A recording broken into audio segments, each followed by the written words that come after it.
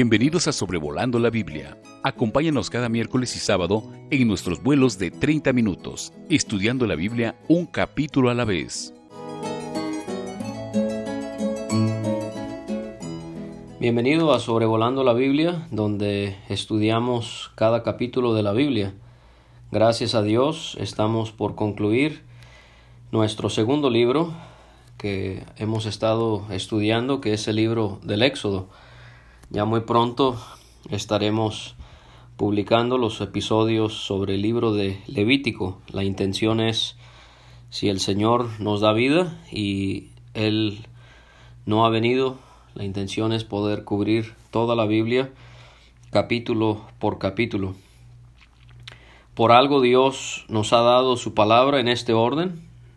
Sabemos que Él no inspiró la división de capítulos ni de versículos, pero sí inspiró el orden en el que Él nos da su palabra, y por lo tanto debemos de darle una importancia y un lugar a poder estudiar la Biblia en el orden en el que aparece las Escrituras.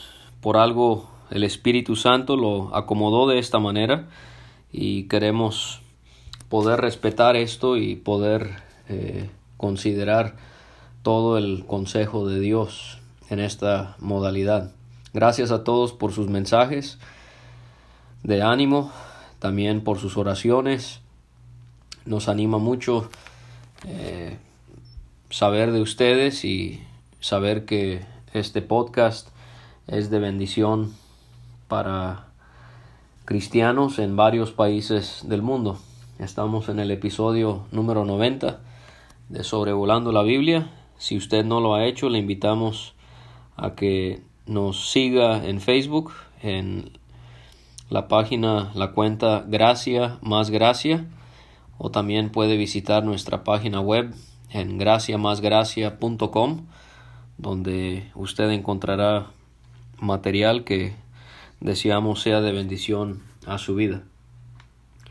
Aquí en Éxodo capítulo 38, vamos a encontrar 4 puntos que van a ser tratados. El primero, del versículo 1 al 7, el altar de holocausto. En el versículo 8, la fuente de bronce. Del versículo 9 al 20, el atrio. Y del versículo 21 al 31, las cuentas de el tabernáculo. Empecemos por el altar. Ya lo hemos estudiado en estas semanas.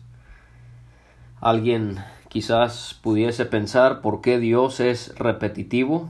Si Él ya nos dio esta información, ¿por qué ahora en los últimos capítulos del Éxodo lo va a repetir? Bueno, porque Dios está confirmándole a su pueblo que tal y como Él había diseñado el tabernáculo y se lo había revelado a Moisés, así fue como la nación de Israel lo edificó conforme a ese modelo. Y aprendemos cómo Dios desea eso para nuestro tiempo, ya no con un tabernáculo, sino en la iglesia.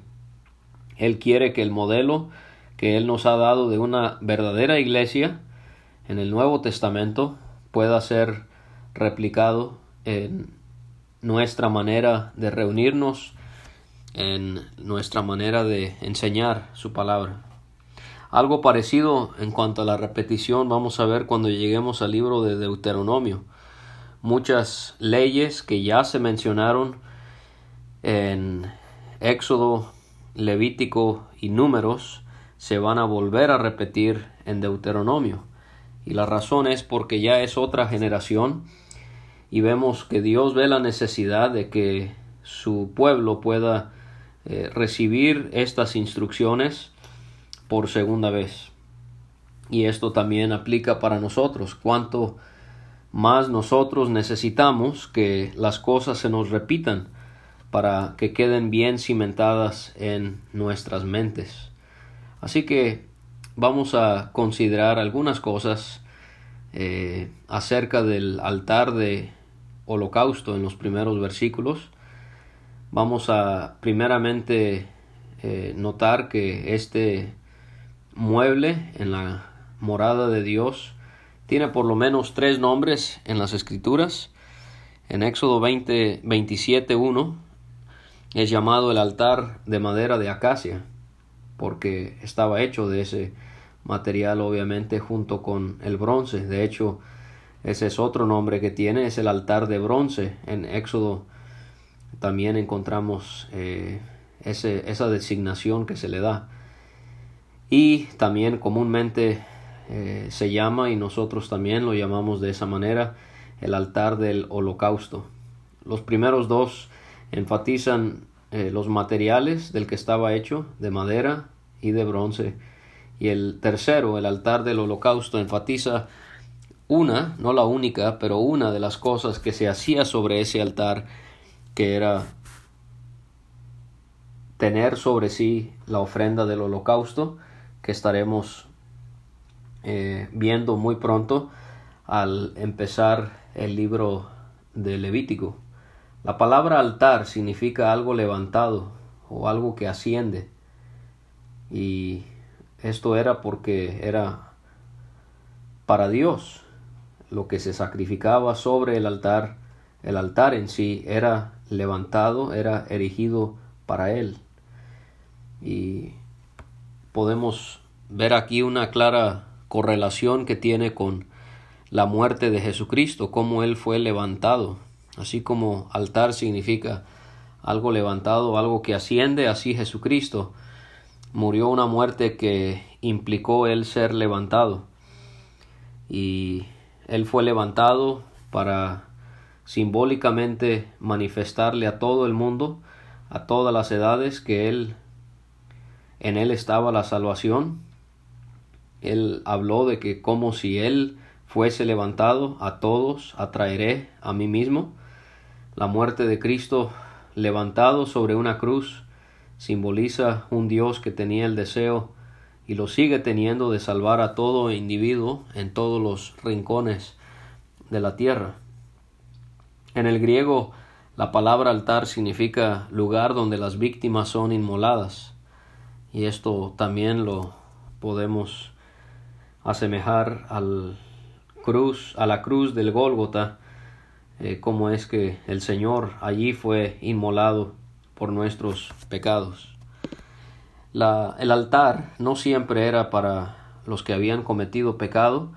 El altar de holocausto también era una manera en la que podían ofrendar sacrificios sencillamente para agradar a Dios, de manera que así la obra de Jesucristo no solamente es en favor nuestro, no solamente fue una obra para quitar nuestro pecado, pero el aspecto más importante de la muerte de Cristo en la cruz es el hecho de que Él complació a su Padre. Él pudo satisfacer las exigencias de la justicia de Dios para poder justificarnos a nosotros por fe. Esta arca estaba hecha de madera de acacia cubierta de bronce. Ya hemos mencionado en más de una ocasión lo que eso nos puede representar en cuanto al Señor. El altar vemos aquí que medía 5 codos de alto, 5 codos de ancho y 3 codos de alto. O sea que era en forma de un cuadrado. No sé si esto tiene alguna importancia, pero solo para que tenga ese dato, en el tabernáculo encontramos distintas figuras geométricas. En este caso el altar era un cuadrado. Pero note que en el tabernáculo tenemos cuadrados, rectángulos, círculos, pero no tenemos triángulos. No sé si sea por la importancia que Egipto le daba a los triángulos en aquellos sigurat que edificaban las pirámides, y la importancia que esto tenía para ellos. Quizás Dios está evitando toda semejanza con esa figura. Este mueble es, por lo que sabemos, era el más grande de todo el mobiliario en el tabernáculo. Digo de lo que sabemos porque no conocemos las medidas de la fuente de agua, ni del candelero.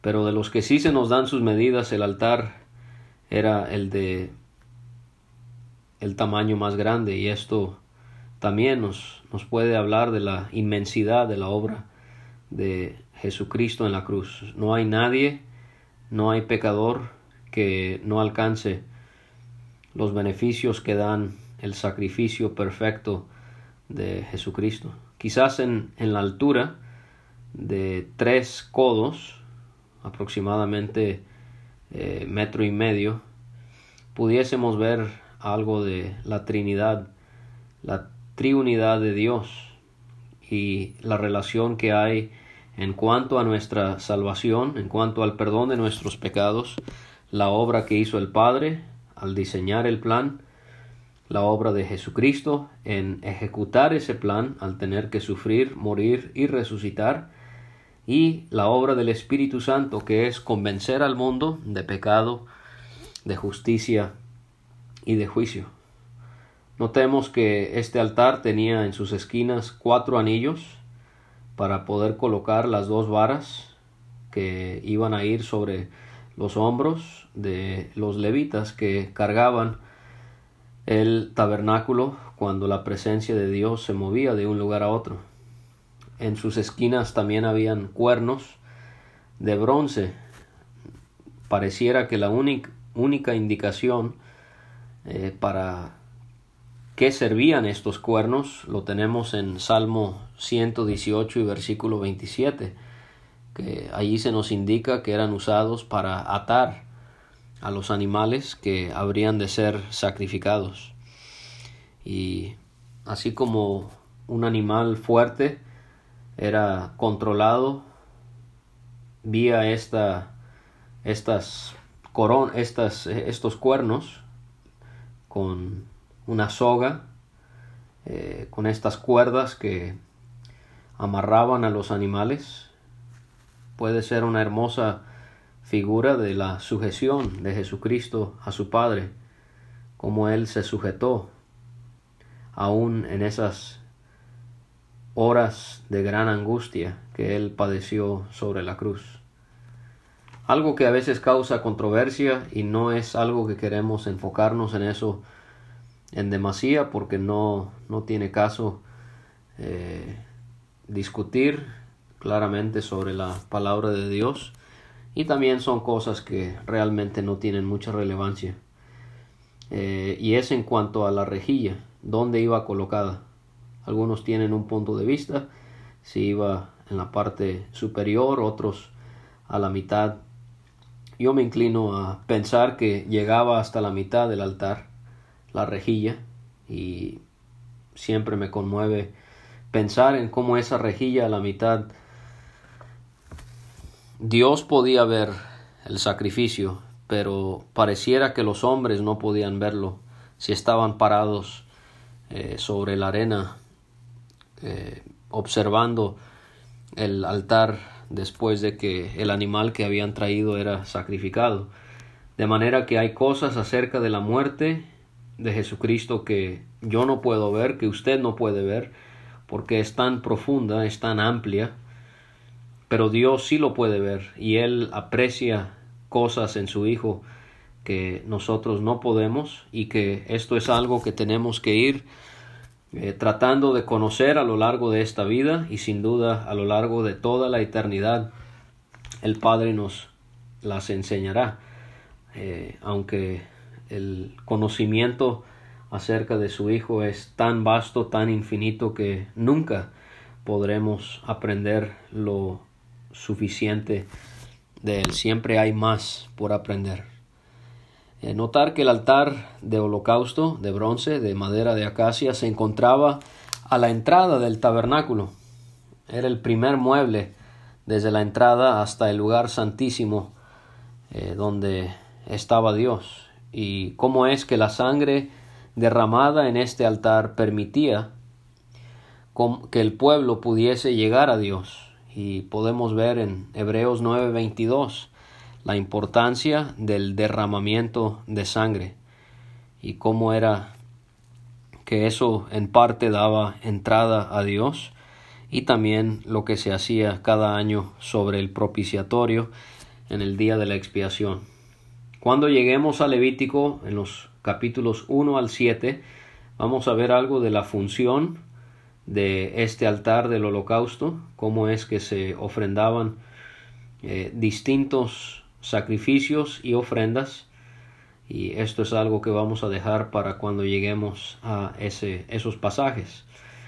Lo que sí queremos notar antes de seguir es los utensilios que son mencionados en relación al altar. Se mencionan cinco utensilios: los calderos, las paletas, los tazones, los garfios y los braseros. Los calderos eran para llevar las cenizas del sacrificio a un lugar limpio. Por ejemplo, en Levítico 6, con la ofrenda allí, el animal era quemado, más bien las cenizas eran llevadas después de que el animal era quemado a un lugar fuera del campamento, en un lugar limpio, y para eso eran los calderos. También están las paletas, o quizás la palabra que más conoceríamos sería palas, y estas paletas o palas eran para recoger las cenizas y para poder manejar el fuego. Recuerde que el fuego nunca debía de apagarse. Entonces estaban los calderos, las paletas. En tercer lugar, los tazones. Los tazones eran para la sangre de las víctimas, que después era derramada alrededor del altar o llevada al lugar santísimo cuando el propiciatorio era rociado. Número 4, los garfios. Los garfios eran estas herramientas que ayudaban a acomodar los animales sobre el altar. Esas partes del animal que tenían que ser colocadas en orden, no de cualquier manera, sino en orden. Los garfios se lo facilitaba a los sacerdotes. Y vienen en quinto lugar los braseros. Los braseros eran para los carbones que eran llevados del altar de bronce al altar de incienso. Por lo tanto, vemos allí una relación entre estos dos muebles. Habiendo considerado el altar en los primeros 7 versículos, podemos ver en el versículo 8 la fuente de agua. Esta fuente y su base estaban hechos de bronce. No se nos dan las medidas, pero sabemos que esta fuente era para que los sacerdotes pudiesen lavarse y limpiarse antes de manejar las ofrendas y después de hacerlo. Lo que queremos notar aquí es que se menciona en Éxodo 38 que estas fuentes de bronce estaban hechos de los espejos de las mujeres que velaban a la puerta del tabernáculo. ¿Qué testimonio da Dios aquí de las mujeres? La importancia, el valor que tienen. Cómo un mueble tan importante en el tabernáculo estaba hecho de algo que las mujeres habían donado voluntariamente, porque en ese tiempo los espejos eran de bronce y con el reflejo era que se podían mirar allí. No eran espejos como los que tenemos hoy. Pero no solamente eran mujeres que estuvieron dispuestas en entregarle esto a Dios para esta necesidad de poder elaborar una fuente para que los sacerdotes estuviesen limpios, que de paso representa la limpieza que debe haber en nosotros al servir a Dios, la cual recibimos a través del agua de la regeneración, que es la obra del Espíritu Santo, según Cristo en Juan 3, el que es nacido del agua. Eso no es el bautismo, esa es la obra del Espíritu Santo, y también pudiera representar allí la palabra de Dios, porque en Efesios 5 el agua representa la palabra de Dios. Si usted y yo queremos servir a Dios, tenemos que ser como los sacerdotes, tenemos que estar limpios. Pero aquí ese no es el énfasis. El énfasis aquí es de dónde provino este material, de mujeres.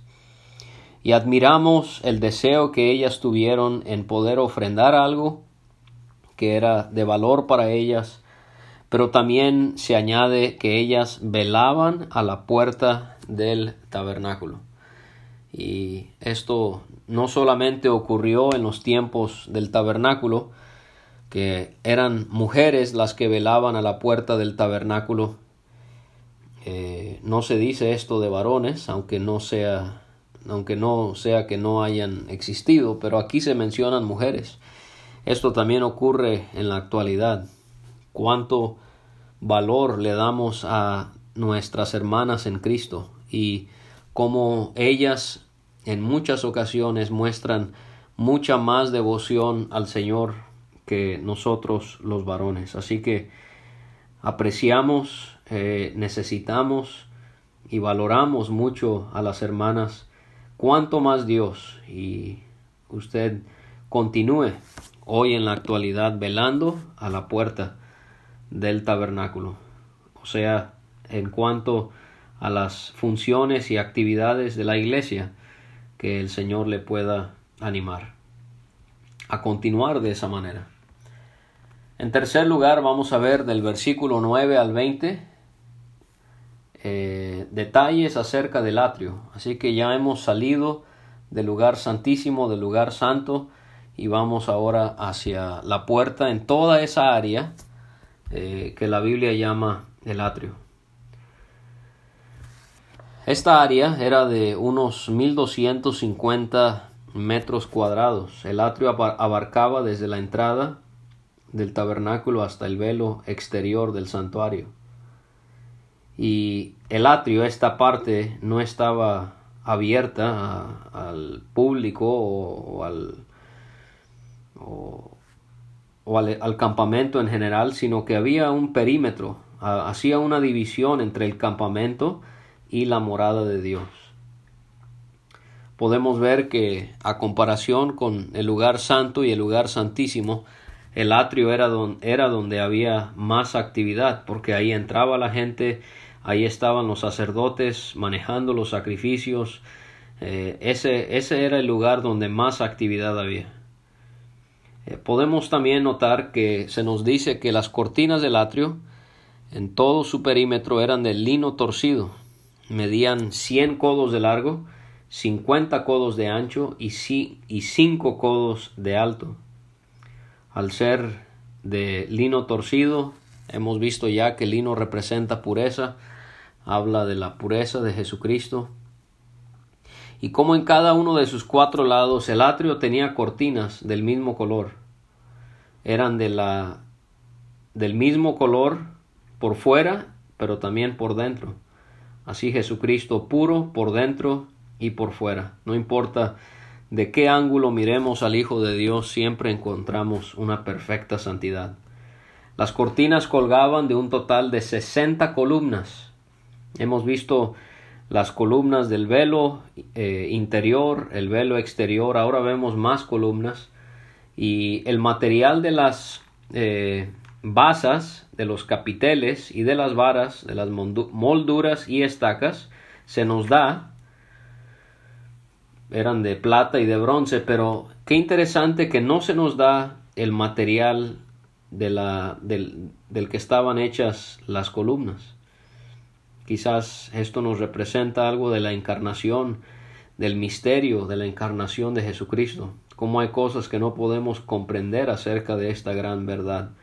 Por eso Pablo dice en 1 Timoteo 3:16, grande es el misterio de la piedad. Dios fue manifestado en carne. Lo que sí se nos dice son que las cabezas de las columnas eran de plata, y esto indicaría algo acerca del Cristo que un día será coronado de honra y gloria. Lo es ya, pero en un día futuro será manifestado eso a la humanidad cuando Él venga a reinar. Las columnas estaban sobre basas de bronce. Los capiteles o ganchos eran de plata, y de ahí era de donde colgaban las cortinas de las columnas. La plata, sabemos, venía de la ofrenda del rescate mencionada en Éxodo 30, que ya vimos, que representan la redención que Cristo nos ha provisto por medio de su sangre. Estos ganchos prevenían que las cortinas se arrastraran sobre la arena, y quizás esto nos pueda hacer pensar en cómo la redención de Jesucristo, uno de sus propósitos es que nosotros no continuemos en la contaminación del pecado. Ya no como si fuera debemos de arrastrar nuestras vidas sobre lo que está sucio. Él nos ha levantado, nos ha limpiado, nos ha lavado. Las columnas estaban unidas a través de varas ceñidas de plata, y esto también nos hace pensar en el valor de la sangre de nuestro Señor.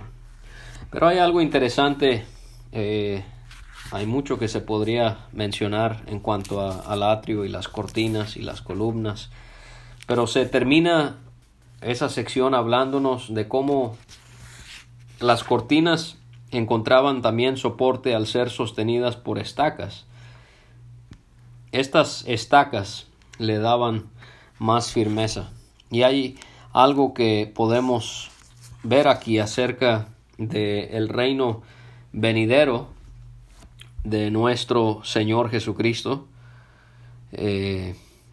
porque al hablar acerca del reino de Cristo, en Isaías 22:23 dice: lo hincaré como clavo en lugar firme. De manera que estas estacas quizás nos representan la firmeza, la constancia, el poder, la fortaleza que habrá en ese reino que Cristo va a venir a establecer. Los reinos de toda la historia humana, hasta que Él venga, son inestables. Por más poderosos que lleguen a ser, son inestables. Entra un rey y sale y entra otro. Uno es vencido, el otro adquiere su poder, pero esto no será lo mismo, no será igual con el Señor. Él reinará por los siglos de los siglos, sin nadie que lo pueda remover, atacar o amenazar. Y concluimos este episodio viendo los últimos 10 versículos en cuanto a las cuentas del tabernáculo. Se nos dan las cuentas de lo que se utilizó en cuanto al oro, la plata y el bronce o el cobre. Y esto me hace pensar en cómo Dios ve un valor, cómo nosotros vemos un valor especial en su Hijo Jesucristo. Y también nos hace pensar en el valor que Dios ve en la iglesia, en sus dos aspectos, en su aspecto local. En Hechos capítulo 20 es una iglesia que Cristo ganó por su sangre, y por lo tanto Dios la valora, Cristo la valora, y nosotros debemos de valorarla. Y la iglesia en su aspecto universal o en su aspecto más amplio, que es el cuerpo de Jesucristo. En Efesios 5 vemos que Cristo, Él entregó su vida por la iglesia. Así que ahí vemos algo acerca de Dios manifestando el valor que tenía el tabernáculo. Es mencionado Itamar como alguien que estaba a cargo de la obra del tabernáculo. También otra vez es mencionado Besaleel junto con Aholiab. Ya hemos hablado suficiente de ellos. Pero notar que se habla de los talentos y de los ciclos. Un talento equivale, se dice, porque hay distintas maneras de medirlo, pero unos 32 kilos por talento. De oro habían 29 talentos y 630 ciclos. De plata habían 100 talentos y 1765 ciclos. Y aparte habían otros 100 talentos de plata para fundir únicamente basas. Y de bronce habían 70 talentos y 2400 ciclos. Y personas que lo han visto esto con detenimiento, ellos han calculado que el valor del tabernáculo, estaríamos hablando en unos 13 millones de dólares. 13 millones de dólares, el valor, el costo del tabernáculo. Estamos hablando que estos metales que son mencionados serían aproximadamente unas 9 toneladas de oro, de bronce, de plata que fueron utilizados. Y hay cosas aquí muy prácticas, muy especiales que podemos considerar. Cómo Dios valora lo que le ofrendamos. Dios toma nota de cuánto pesó cada cosa que le ofrendaron. Así que Dios valora lo que usted hace por Él. Quizás otros no lo valoren. No se preocupe por ello, porque Dios sí lo valora. Él lo pesa como si fuera, y Él sabe lo que le cuesta. Él sabe el sacrificio que usted ha hecho. Él sabe el amor que usted ha añadido a lo que usted hace para Él. Así que recuerde, Dios valora lo que le ofrendamos. También quizás pudiésemos tocar algo que ya mencionábamos en estas semanas.